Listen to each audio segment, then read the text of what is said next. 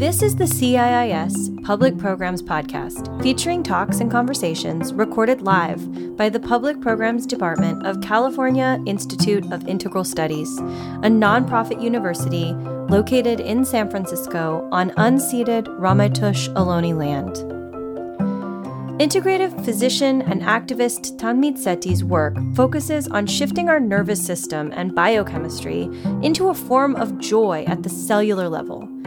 Dr. Sethi has worked globally and locally on the front lines with the most marginalized communities, as well as with victims of school shootings, survivors of hurricanes, and citizens impacted by police violence.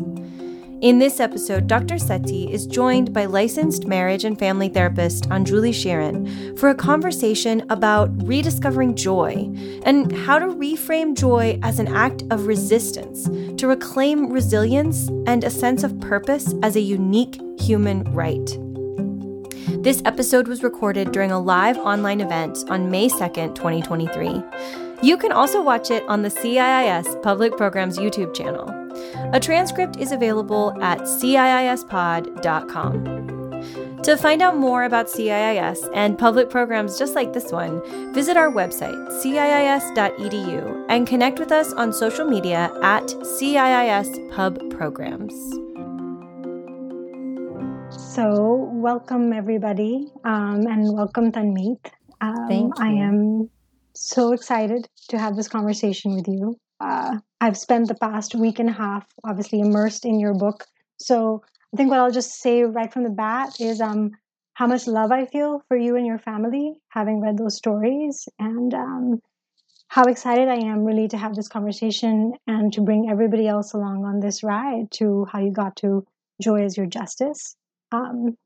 Before we start, I know that you're going to guide us to get into our hearts and our bodies. So maybe we'll just begin there.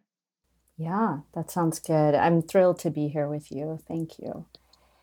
So we'll just take a minute or so, not too long, but just a little bit of time to recenter. Maybe we're all coming from a long day or whatever other things we've been doing. So just I want to invite you to come into your body a little bit. And if you're able, close your eyes. If that doesn't feel right, you could let them have a downward soft gaze and just bring your attention to your breath.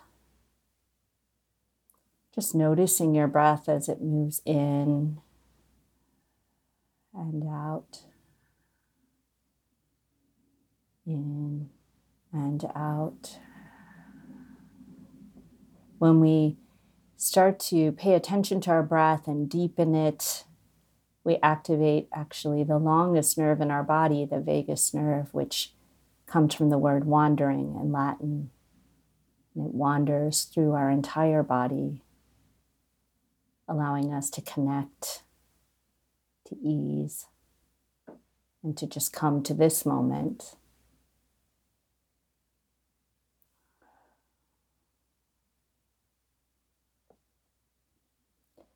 And in this way, we also focus on our breath. It allows us to make space, maybe just a little space from what we were doing before, and allowing for the space of this conversation now.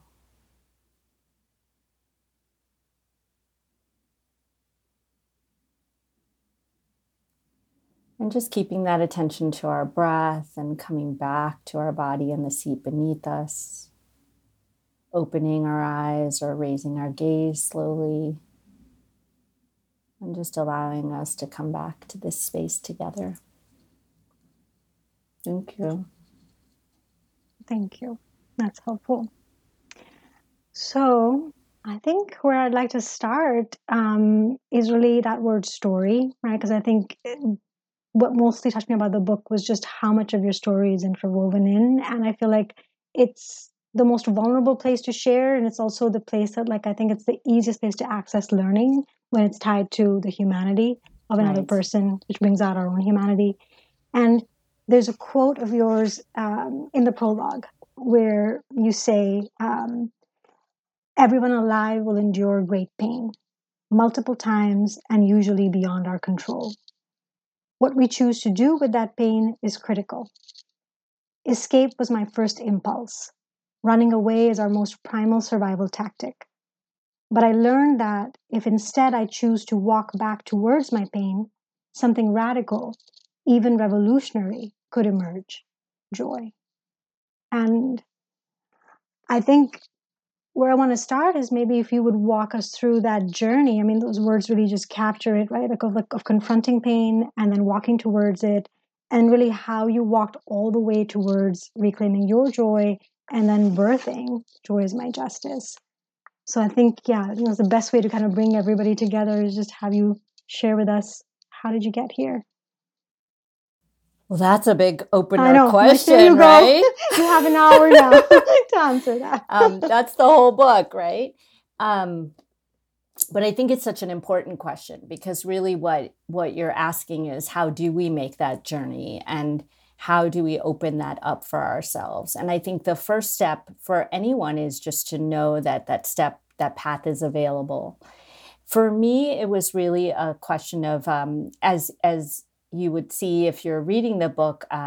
Even I've worked with thousands of people across the world in moments of suffering. But the way I open this book is really about a moment of my deep suffering, getting a life-ending diagnosis for one of my 3 children, and not knowing if joy could ever be authentically accessible for me, and really walking that path in a deeper, even deeper way with my patients, but with myself as well. And really understanding that joy is an innate human right, that it comes from the same capacity as our pain. And I didn't understand that before this journey. I think I got happiness and joy very confused. And I think in the zeitgeist of our language, especially in this mental health conversation we have often in this country, it often gets confused. And so I thought, well, I can never be happy because this is a horrible fate.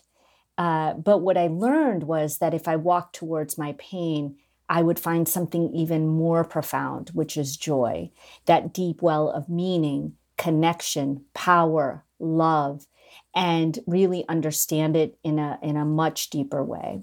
And so this walk along that path, professionally and personally, is what brought me to put this all together in this book that we have that came out today.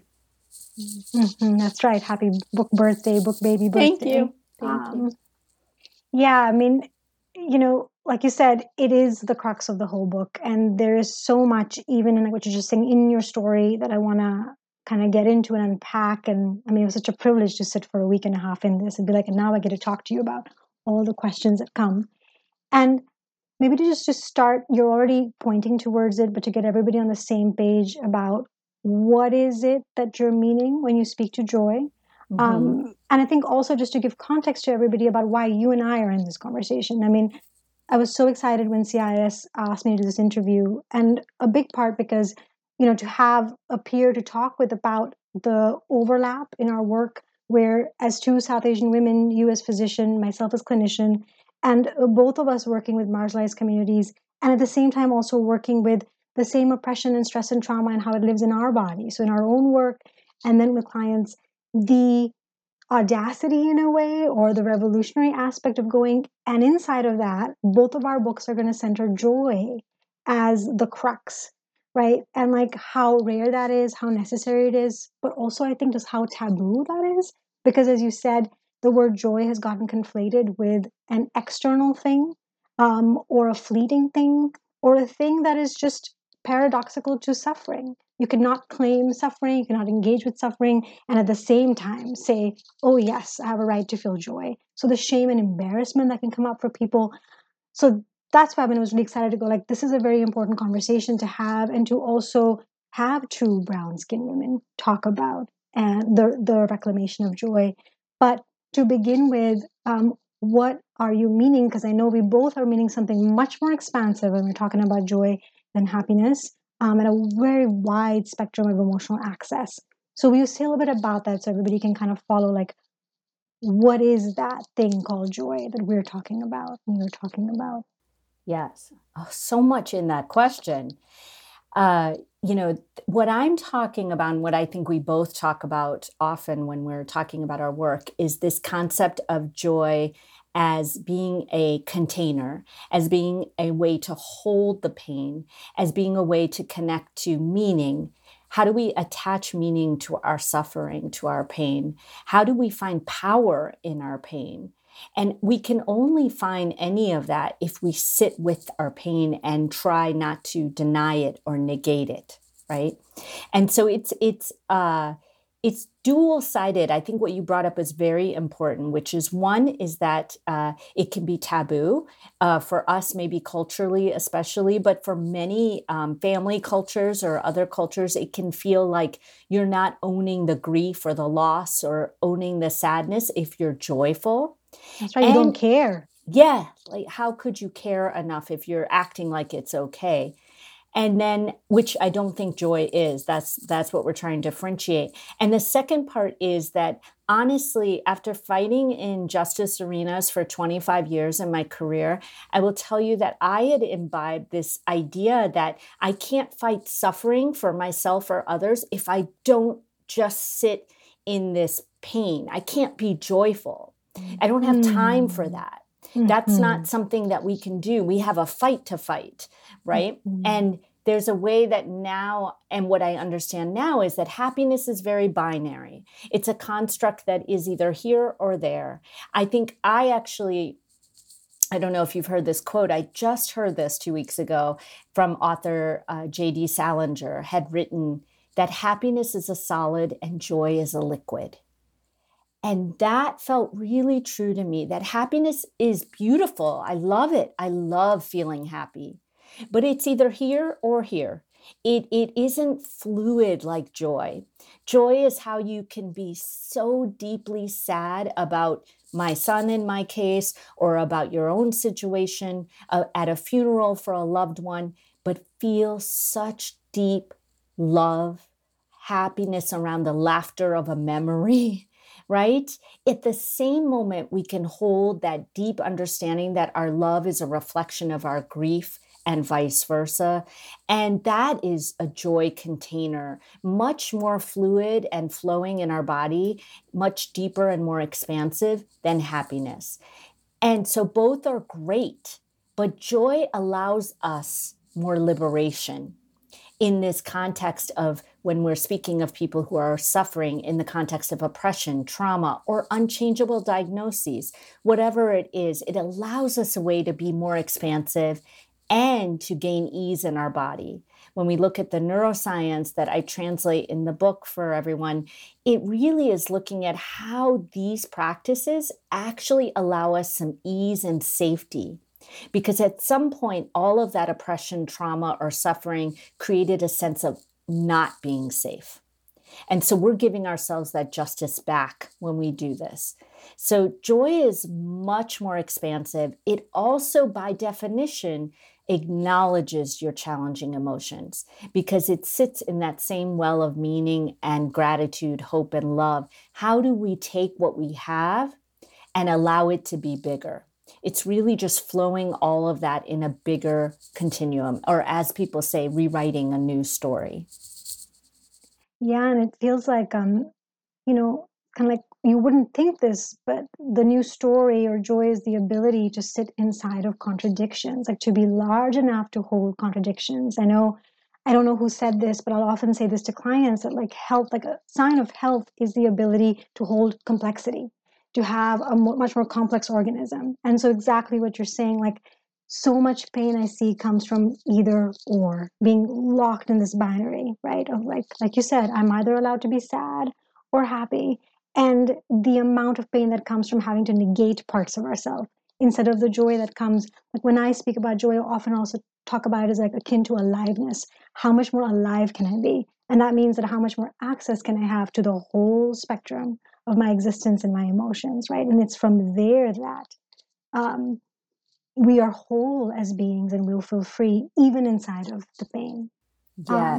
Yes. And it's exactly what you said. Joy is much more of a yes and less of an either or, right? Exactly. And A yes, that but. either or is when we are locked in a narrow angle of suffering, our lens is so acutely narrowed that it is always either or.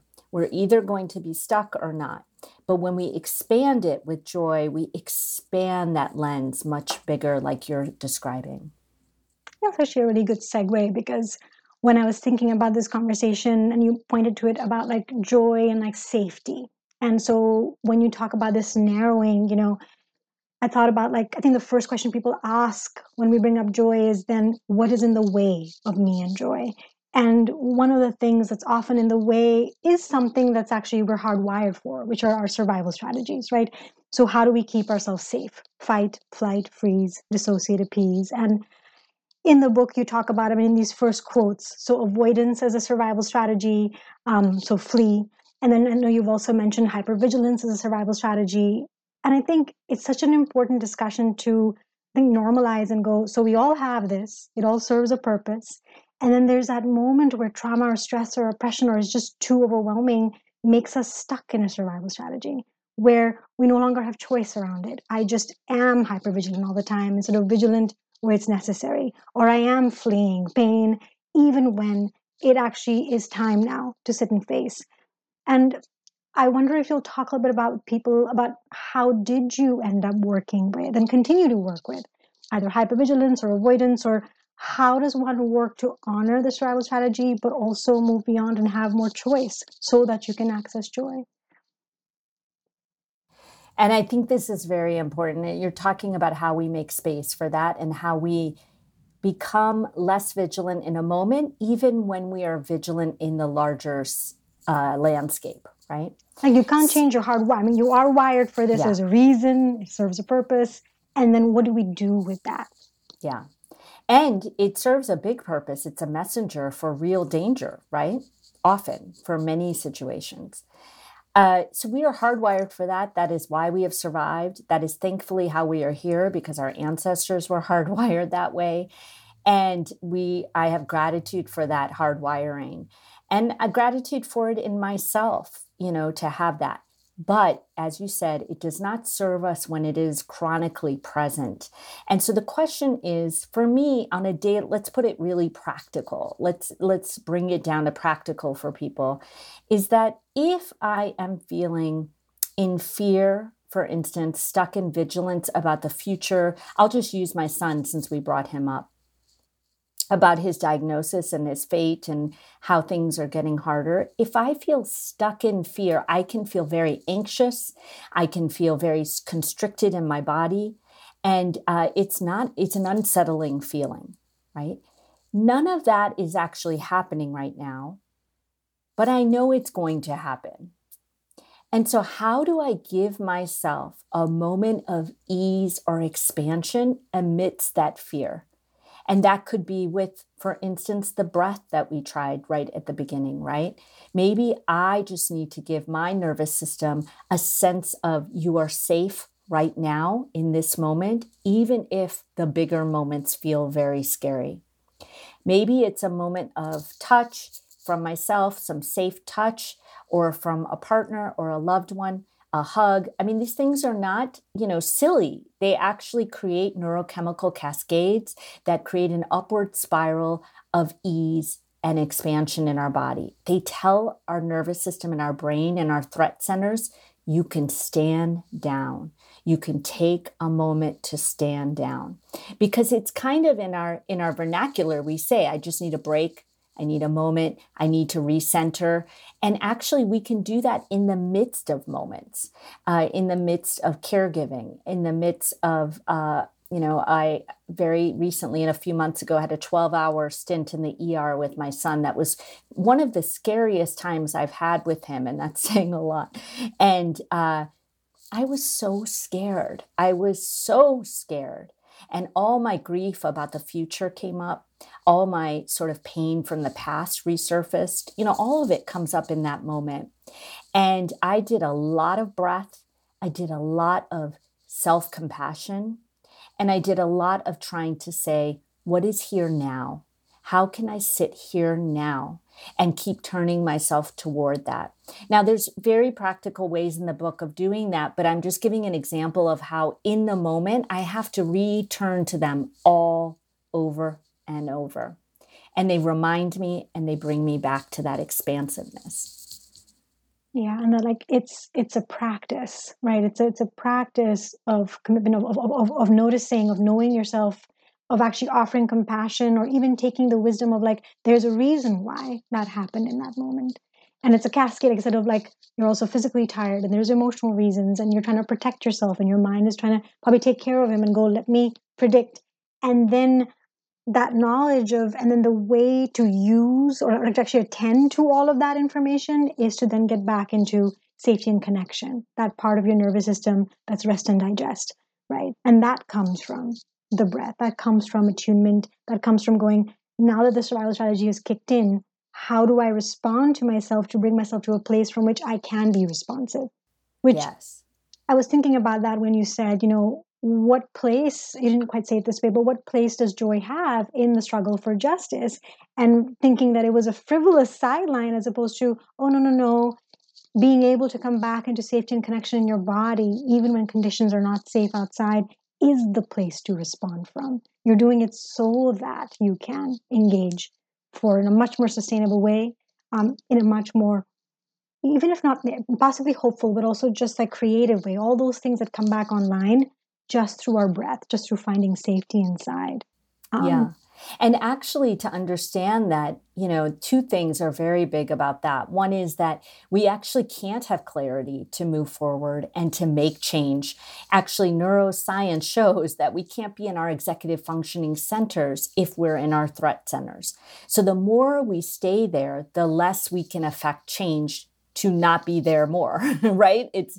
And the second part of that is that what I came to understand, this idea of why joy is so crucial in the fight for justice, is that I understand now on a much deeper level that every system of oppression, every trauma, and even every unchangeable piece of suffering in our lives does one common thing. It strips us of our power and makes us feel powerless.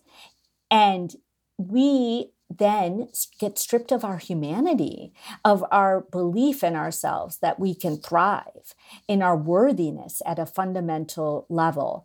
And so actually, when I or anyone, but I'm just speaking for myself, come back to this practice, what I'm doing is reminding myself, I have the power in any moment to choose something for myself. And in that moment, I can choose that power, and that power can give me clarity, can give me safety, and thus justice in my body. And that the way my body translates this life is more important than the way I think myself out of it. It's a good segue into, yes to everything you said. And like, I think when that comes down so hard, right? When like life comes down so hard, and I think just kind of talking to the audience, I'll say like the past 3 years, I think have come down so hard on so many of us, right? And like, I think it's been a time like where it really has hit kind of max for so many people. And one of the places that we go, like you said, is like not only the like powerlessness, but if you follow it, it's the place you talk about in your book of why bother, which I thought was such an important chapter. And again, it's another one of those taboos that we don't really talk about. Like how we all, if you live a long enough life and enough life happens to you, which it will, and enough life has happened to us these past 3 years, that I don't know anybody who's not hit the why bother? What's the point? Why do I want to be here? Why should I engage anymore? And when we hit that resignation and helplessness, and I'm also going to say, like, I mean, that's the dorsal part of our nervous system. And that's the part that's also, I'm all alone, which is the tragedy, right? Because actually, we're not alone in that. Like, we all share that as human beings. And yet, when we're in there, it feels like it's just us. And I wondered if you could talk a little bit about, like, yeah, what do you do there? And I don't necessarily just mean the practices, but I think like from the inside, right? Like how do you sit with somebody? What did you find useful when you are confronted with, especially something that you cannot change? I think that was a very important piece of your book. Not just things that we can go, well, but I can do something about it externally. But no, I cannot do something about this. I'm in this, and now I'm in why bother. What helps inside of why bother?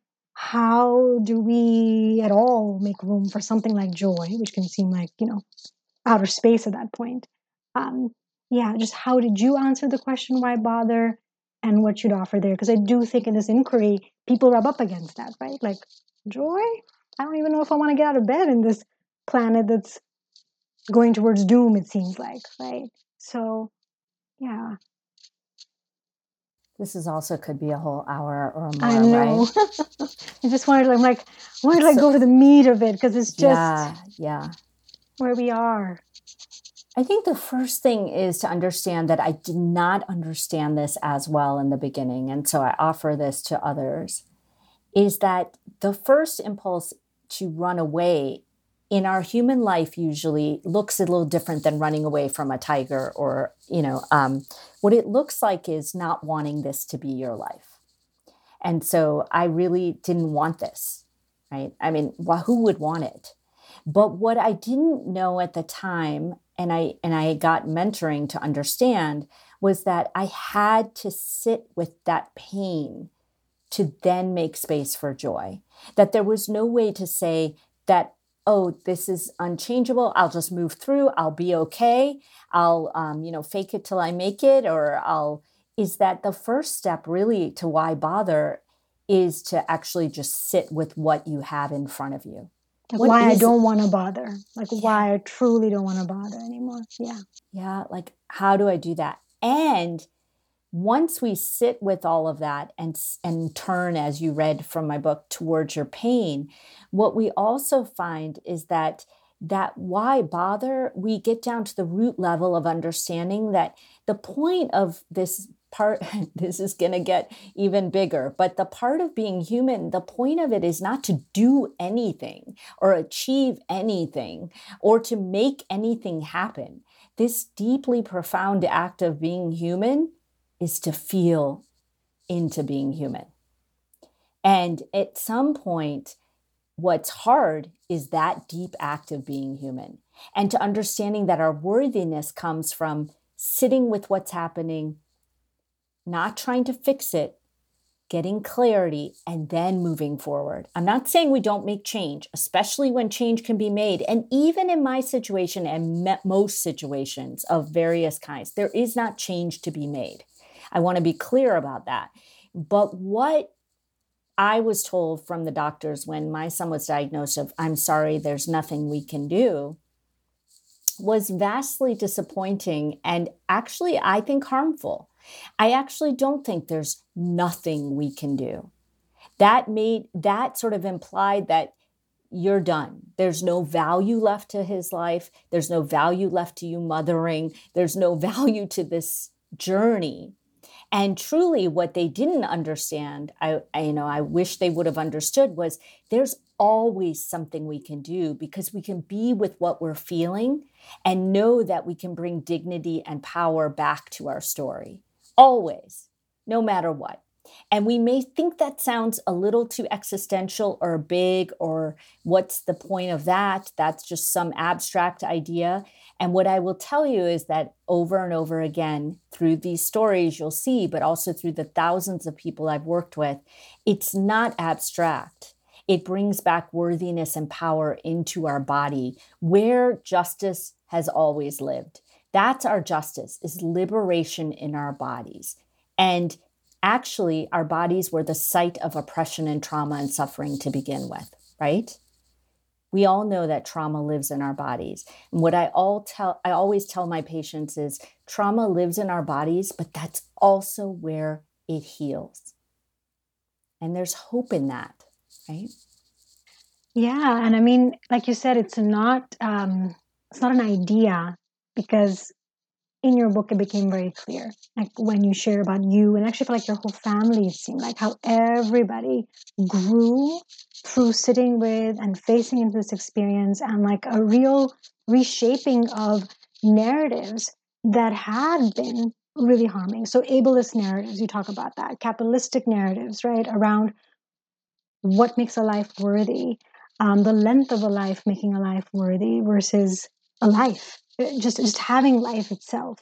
How you had to confront that, which you talk about just so openly and beautifully, and then watching your whole family grow in this narrative, and that it wasn't just even a narrative of this timeline; it was an intergenerational narrative. So one of the stories, which if you're open to sharing here, that really touched me was a story of your auntie's son, Cookie, right? And like, even in it seemed like telling Cookie's story, just the act of sharing that story and naming that story and bringing Cookie's name forward was a part of healing intergenerational pain and secrecy and trauma inside of your body, right? And I think the reason I want to center that is because, again, it takes it from the abstract to like, no, this is a real life example of how you sat with something that, yes, cannot be changed. The diagnosis cannot be changed, but there's a lot to be done in what that life is offering everybody to wake up to.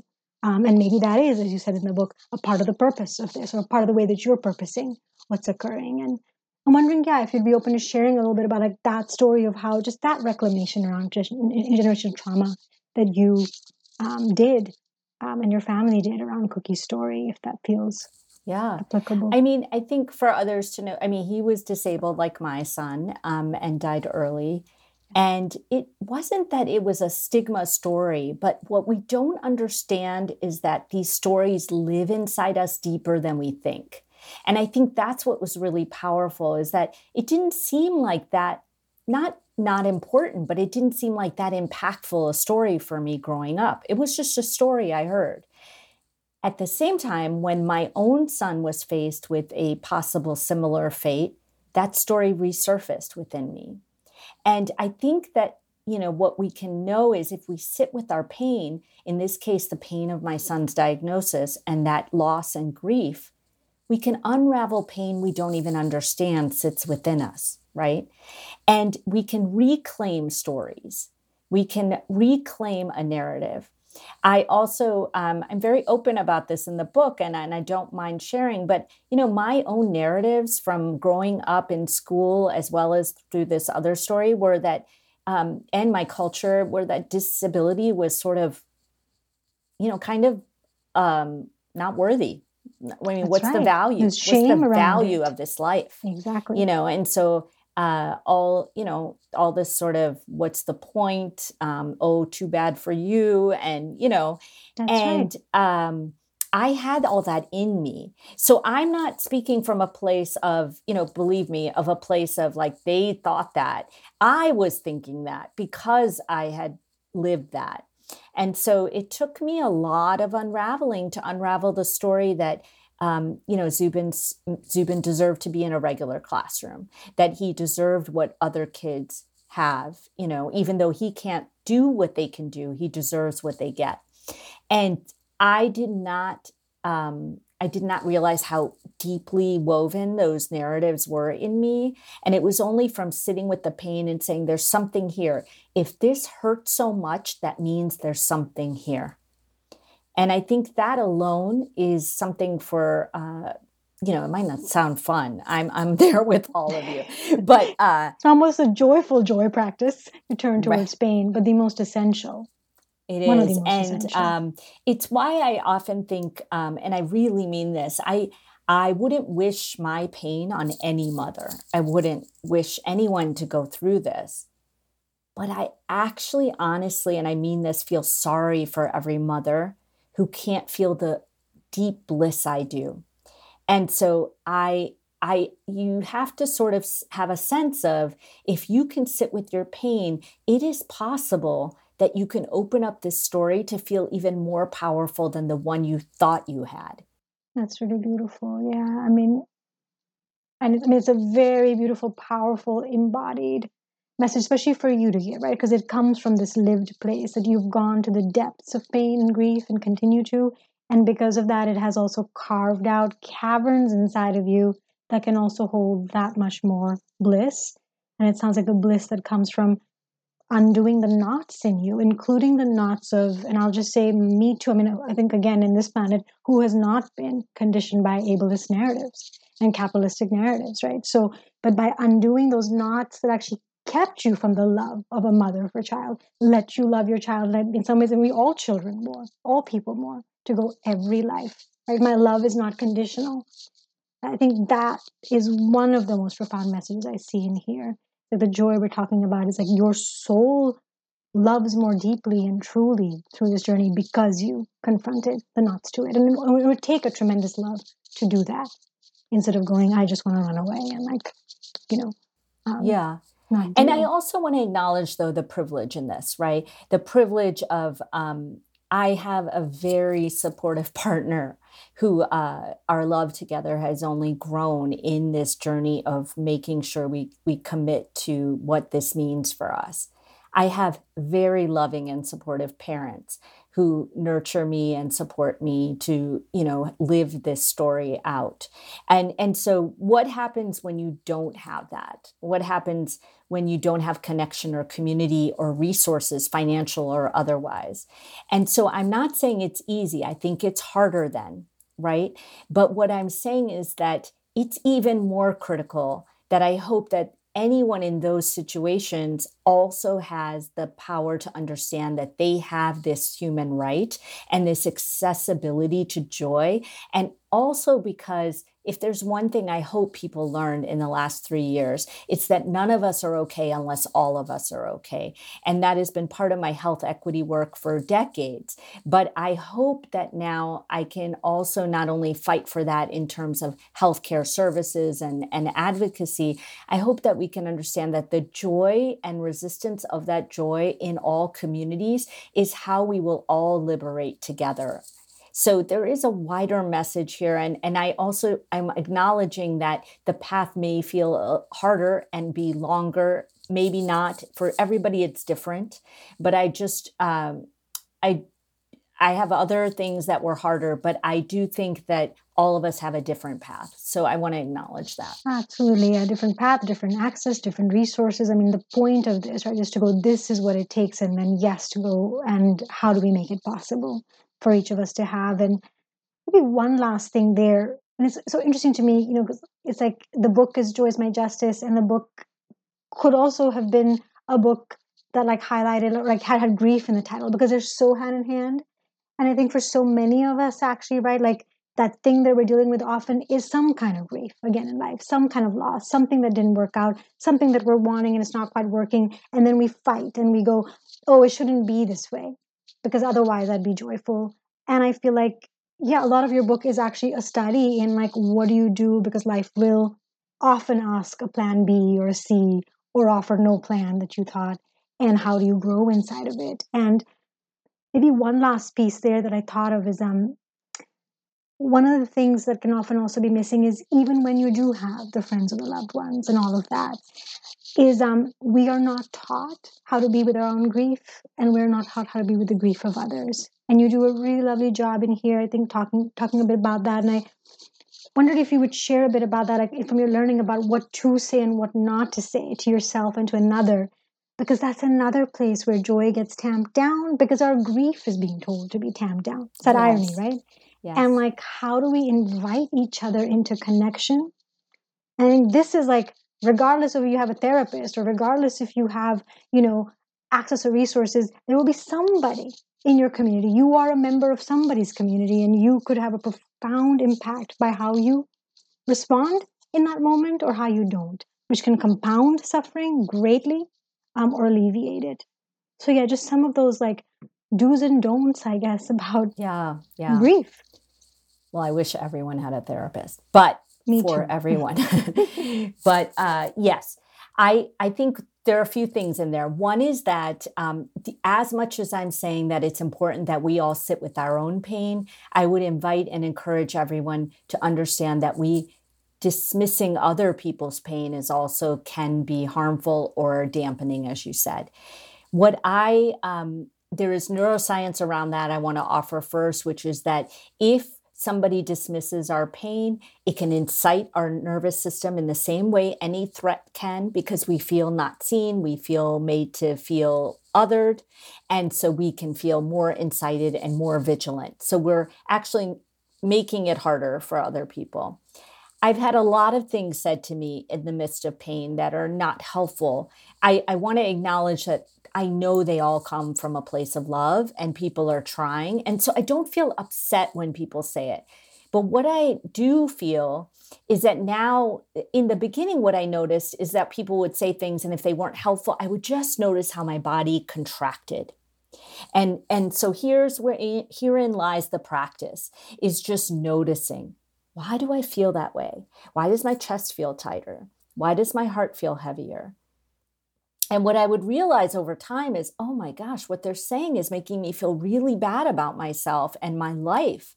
And so now that I'm in a space where I can have more spiritual energy and strength to say something, I try to offer that back to people, not in a non-compassionate way, but just in a way of, that's not helpful.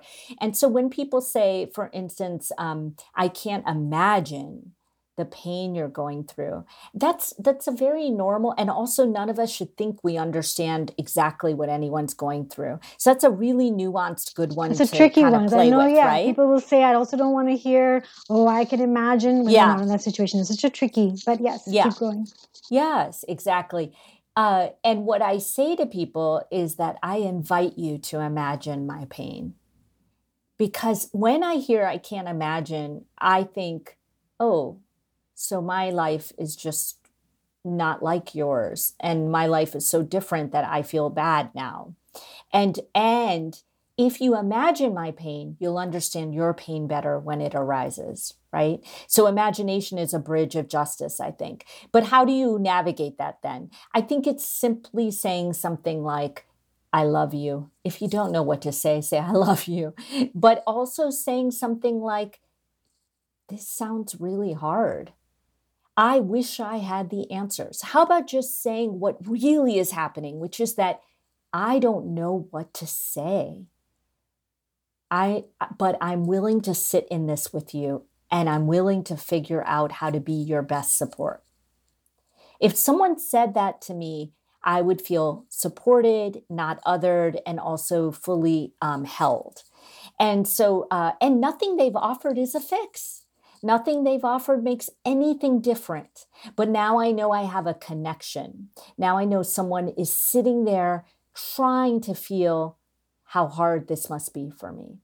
And that alone is huge, So the question is really, how comfortable are you sitting with your own pain? And the more you can do that, the more you can sit with people in the unknown. So now when people are in pain, I say many things that are individualized to what might be happening for them, but often it's around a theme of what is true, which is there are so many ways to suffer. I am so sorry that you're struggling. I'm here for you, and I'm willing to be here in any way, and I'm willing to wait and figure out what that best way is. Whatever that is, because in the moment, maybe they don't know. So I'm not, please still bring people food and give their children rides. And I love all of that.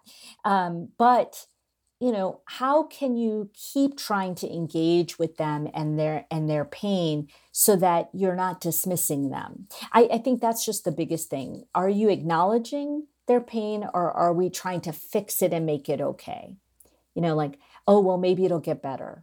At least is another one I hear a lot. At least you have 2 healthy children. That's very painful for me to hear, right? Because all 3 of my children are equally loved in my heart and equally valued. And even if they weren't, then I want to learn how to do that. And now I'm getting a story that's reinforcing that shouldn't be the case, right? So it's tricky. I agree with you, but it's nuanced and pretty simple. I'm not saying it's easy, but it's pretty simple if you really stick with what's the truth in the moment. And I love you. Those 2 things will take you very far. I love that. Yeah, I think that'll take you very far in any relationship with yourself, with others. And I think you kind of hit the nail on the head of like going back to that dorsal place of why bother, right? What is needed from a baby all the way up in adulthood is, like you said, someone who can come and sit with us and go, I am not scared, or even if I am scared, I'm still here with you, and you are not alone. I think that's the bit, you are not alone. That feels really crucial. And this kind of catch 22 of like, yes, we need to do it for ourselves, and yes, in order to do it for ourselves, it is important to have modeling. I mean, that even goes back to therapy or your pastor or your parent or your friend, that like we can't necessarily expect people to be able to do it for themselves unless there's also places where they're seeing and receiving that. And so, and then having permission to be like, you're not also not going to get it perfect. It's going to take time and practice and over and over. And oftentimes I'll say with grief too, it's like grief is often too big for one person to hold. I don't think grief was ever a solitary practice, just kind of going back in time. Right? There's a reason why it's usually held collectively. And though there's places that nobody can do for you, there's something about another body next to your body or in other bodies around you that just makes something unbearable more bearable. And so I guess I would say, and I'll segue now into joy as justice, like when I think about what does that mean, and I want to really hear from you, that line that you're drawing between joy and justice. One thing that just occurred to me right now is like part of reclaiming justice is going, we are going to find ways to do this hard work together. We're not going to leave each other alone. We're not going to keep on perpetuating this idea that like it needs to be a nuclear family even.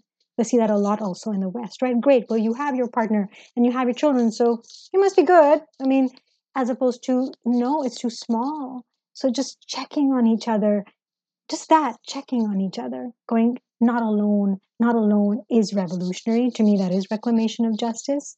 Um, and I would love maybe for you to just kind of draw that line a little bit more clearly now of like how you're holding joy and the journey to like, you say like joy is like a liberatory practice. What does it look like? I think justice for most people looks like, I did some act of activism and I changed something external. And I think there's room for that here too. But like, what are you meaning when you're saying joy is my justice? Just will Yeah. you underscore that? And I agree also what you're saying about the collective and healing in that way. I mean, as Audre Lorde, one of my idols, said, there's no healing without the collective. And so I think going back to that is really returning to our ancestral and indigenous roots and understanding that instead of this sort of individualism that we have in the West that's really taken that away. I think that, I tell a story in my book about how the title came to be, but it also is actually exactly when the first moment I understood more clearly this distinct link for me between liberation and joy. And it was during a body scan meditation that was a little different than a traditional body scan where you go to different areas of your body and ask it questions or explore it. And I was traveling my skin over and over and over. And I had never visited my skin. I had always gone to organs or different parts. And as I was traveling my skin, I just felt this intense love for my skin and my body. And that's not how my life has been. I've always, had this sense of like, that white girl's prettier than me, or this one, I'm brown, or I have too much hair, or on and on, just feeling sort of in the other. And so I had felt proud to be a brown woman long before this, but there was a way that my skin just felt for the first time this beautiful shell that had protected me and had spoken to me in such a loving way. And so that story's in the book, but I opened my eyes in pure joy, pure joy. And when I opened my eyes, I literally said to myself, joy is my justice. Because in that moment, I had reclaimed my body in a way that no external force or system could tell me my worthiness better than this. And it was a moment of understanding that this deep love for my body and myself was what I was missing in my liberation practice, in my own justice work. And so, it all kept going from there. But what I would say is that in that way that we talked about any trauma or oppression stripping us of our humanity, I feel like giving it back, restoring it, and the joy, the exact thing that was pushed down with any system or suffering, bringing that back as a bold act of, I deserve this, I choose this, this is mine to have. You cannot take it away. You cannot have this joy. You may take everything else, and many systems do, but you cannot take my right to access joy. That is not possible. And when I say it even like that, I feel it in my body as true power that even I don't feel if I'm standing up for myself in a meeting or I feel powerful then, but it's not as deep as this power where I stand up in my body and say, this is mine. not yours. And so in that way, I think joy, which you speak to eloquently in your work too, is not only is our resilience, our strength, but it's our power. And so, people will say, I want to find joy because I want to feel better. And I think that's great. That's beautiful. And I also offer, I would seek joy to find your power. And in that power, notice how you feel. That's right. Like coming back to that aliveness, right? I mean, when you said that, and that story, I loved that story. By the way, it gave me tingles. I mean, when I read it, I think part of it was also, and I'll segue now a little bit into the practices that you offer, right? Is the magic. I mean, as a somatic therapist, it has been 20 odd years, and it is magical at times. And I think that's so important. Like, it brings me to awe because it is beyond in some ways, although I know science is catching up and is telling us why it's happening.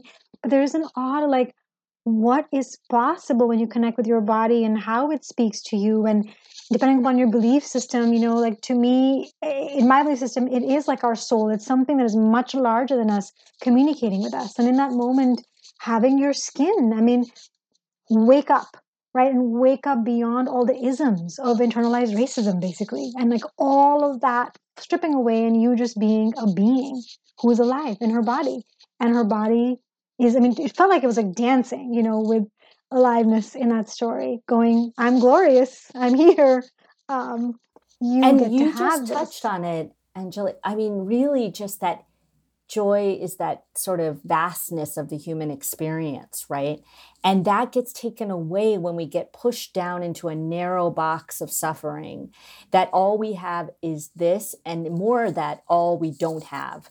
And Defines you. yes. And when you open yourself up to this vast human experience that you still have access to in your body, there is a power that you cannot simulate any other way. And understanding, remember that that power, that body that has protected you for so long, you're not broken, has tried to help you disconnect from that pain because it is too much. And so this way of coming back into our body, I love somatic therapists because what you all do is bring that together for people and understanding that the healing has to happen in a bi-directional way, that we can't just think ourselves out of things. And in fact, we can't think ourselves out of poverty, oppression, trauma, or suffering. It's just not possible. Yeah. Gosh. Okay. I'm like looking at the time. Like, I have so many things I want to ask you. Maybe with that one, right? Because you have this thing where you say, what your mind and heart can't resolve, your body will hold. And I love that, right? So your body will hold. And it's one of my favorite parts of the book were the stories that you had of the small group work. It seemed like, where people are coming in and it seemed like, and I would love for you to tell people about this, like they're like dialoguing through their body. So if someone has back pain or hand pain, I've seen this happen so many times in my own groups, right? And like, then we begin to contact our body and we ask it to speak, and all of a sudden the thing that we thought that was structural, maybe you should go to, I don't know, an acupuncturist or a back person, turns out to be a story that the body's telling you, like, actually, I've got some stuff on my back, I've got these people on my back, and if I can get the anger I have out about them, whoa, there's actually release in my body. And so that practice felt really magical. And I just wondered, like, so much of the book besides stories really practical things that people can do to begin to resolve the thing that the body's holding. And maybe we could talk a little bit about, I don't know, a couple of them that you would just like feel like they're like really vital or you want people to know about that are just so useful in this process. There's so many. So I will work on my questions next time to be like, okay, no, narrow the scope. No, there's so many. And so one I would say is that I'm thinking most relevant to what we've been speaking of. And one is the ancestral circle exercise, which really, in that space, if you're feeling alone, disconnected, like you don't have anyone who understands what you're going through, one of the cardinal parts of grief for me and most patients I work with is feeling like nobody gets it, feeling alone. And nobody does get it in that moment, right? I want to be clear about that. But other humans get that moment at other moments as well, right? We all experience similar feelings around our pain. And so this exercise is an exercise where you actually sit and get centered with your breath and actually think about ancestors, either in your family lineage or the global lineages, who might have suffered in the way you're suffering right now. For me, I just give an example that if I'm having a particularly dark day about grief or loss for my son, and I'm feeling alone, and I'm feeling, which this happens a lot, and I have a lot of community, because when we're grieving, it's hard to understand who could understand that. I do this practice often, and it helps me so much. I will often think of mothers in the world, ancestral mothers who have suffered because of their children's suffering. And I will think about them. I will bring them into my mind's eye. I will do some breath work and then imagine them sitting around me in a circle, sending me love, compassion, understanding, acceptance. And I will breathe all of that in and breathe back gratitude for their work, that they persevered, that they understand my struggle, that they cared for their children, and they understood the need to care for themselves. Sometimes you can say, well, did they really? Or, but I know there are ancestors who did this. And I know that they're the ancestors of my parents who have done this, right? My parents struggled and went across the border during partition. I can't imagine what their mothers were feeling, right? There's that I can't imagine. So I try to imagine. I bring them in that circle. And I think you suffered, you cared, you worried, you feared, you grieved, you lost, and yet you moved on. You moved forward with all of that. I am grateful for that. And I will tell you, it might sound pretty big, but in those moments I open my eyes, I feel less alone every time. I feel like somebody understood my pain, and somebody somewhere now is holding my pain in the same way. It opens me up again to that vastness of the human experience. It opens my narrow lens more so that I can understand. It brings me into a place of gratitude for my ancestors. It brings so many pieces of this work and the book together. But I offer to people who are listening to understand that that's accessible to any of us in any moment. So nobody can take that away from me. Nobody can. Like you're really leaning into that collective body again, right? You're again going, okay, I gotta pull. And what I love about what you said is like, because I think people can hear it and go, oh, well, but she has a husband, or she has these loving parents, and it must be them. But then, like you said, in that moment, you're on the go, you're in the car, wherever, or even if you're around them, there is something that you can tap into that you need that is even vaster, maybe, right? And like that has a very, very minute, just like correspondence to what you're feeling. And so it also feels like you're also tapping into collective resilience, which we haven't said so much about it, but you're going like not just collective trauma, but these ancestors or the peoples right now who are each experiencing similar things, they're also survivors and thrivers, and they did it, and they have so much to pass forward, including your parents. Like when you said they survived partition, and yet here you are, and part of your joy is because they did pass on, right? Such resilience and strength and love that you could be here. So maybe we'll close out there, like just this idea of like collective resilience. You want me to speak to collective resilience? Would you just for a moment? Yeah, this idea of like, I think we do talk so much, especially as brown people, right, about like collective sorrow and collective suffering. And the other side of the coin is we are all still here. And there's a reason we're here on the backs of so many. And though it's imperfect, but resilience is imperfect. It's like, how did we nurture and protect and love and keep moving inside of great stress, right? And keep letting life move towards life as we go forward. So just feels like an important thing to recognize. And I think that the science is really clear. It's emerging still and also already clear. And Rachel Yehuda's work has really been inspiring in this way around Holocaust survivors and around families, and how our DNA actually changes with trauma, right? And makes us possibly more hypervigilant.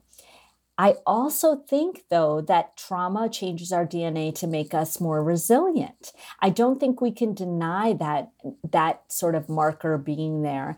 And also that if we tap into this collective body, if we tap into this collective healing, what I often think when I access my joy, even as I cry about something, and I access my ancestors, sometimes I think, if my ancestors could see me now, if they could see me now, I get teary thinking about it.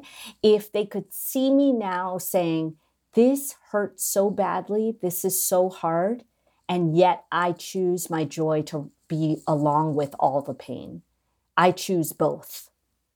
And in that way, I feel that we are even healing our lineages, right? For those who persevered but suffered so much, that we bring joy back into our DNA. I get teary when I think about that. And so this idea of collective resilience is vital. It's critical for us to understand that the connection we have to each other, even in the present, not just ancestrally, in our present, the more we connect to our own joy, the more we can connect to each other from a place of that joy. And then our anger and our fear become even more powerful because we have a seat of clarity with which to work with that. And so that this joy is so vital in the justice journey and the fight that we collectively are in to say, how is it that we can move forward? We must not just say, how must we fight, but how do we fight with joy? I think that's a powerful nuance that we must add to really amplify the journey. Absolutely. Thank you so much, Tanmeet. I love this conversation. Thank you for this conversation. Yes. This was really, really rich. And just thank you. Thank you to you, your family, all of your ancestors, just for all that supported you in creating this gift. Thank you for listening to the CIIS Public Programs Podcast. Our talks and conversations are presented live in San Francisco, California. We recognize that our university's building in San Francisco occupies traditional, unceded Ramaytush Ohlone lands. If you are interested in learning more about Native lands, languages, and territories, the website native-land.ca is a helpful resource for you to learn about and acknowledge the Indigenous land where you live. Podcast production is supervised by Kirsten Van Cleef at CIIS Public Programs. Audio production is supervised by Lyle Barrere at Desired Effect. The CIIS Public Programs team also includes Izzy Angus, Kyle DeMedio, Alex Elliott, Emlyn Guinea, Patty Fort, and Nikki Rhoda. If you liked what you heard, please subscribe wherever you find podcasts, visit our website, ciis.edu, and connect with us on social media at CIIS Pub Programs. CIIS Public Programs commits to use our in-person and online platforms to uplift the stories and teachings of Black, Indigenous, and other people of color, those in the LGBTQIA+ community, and all of those whose lives emerge from the intersections of multiple identities.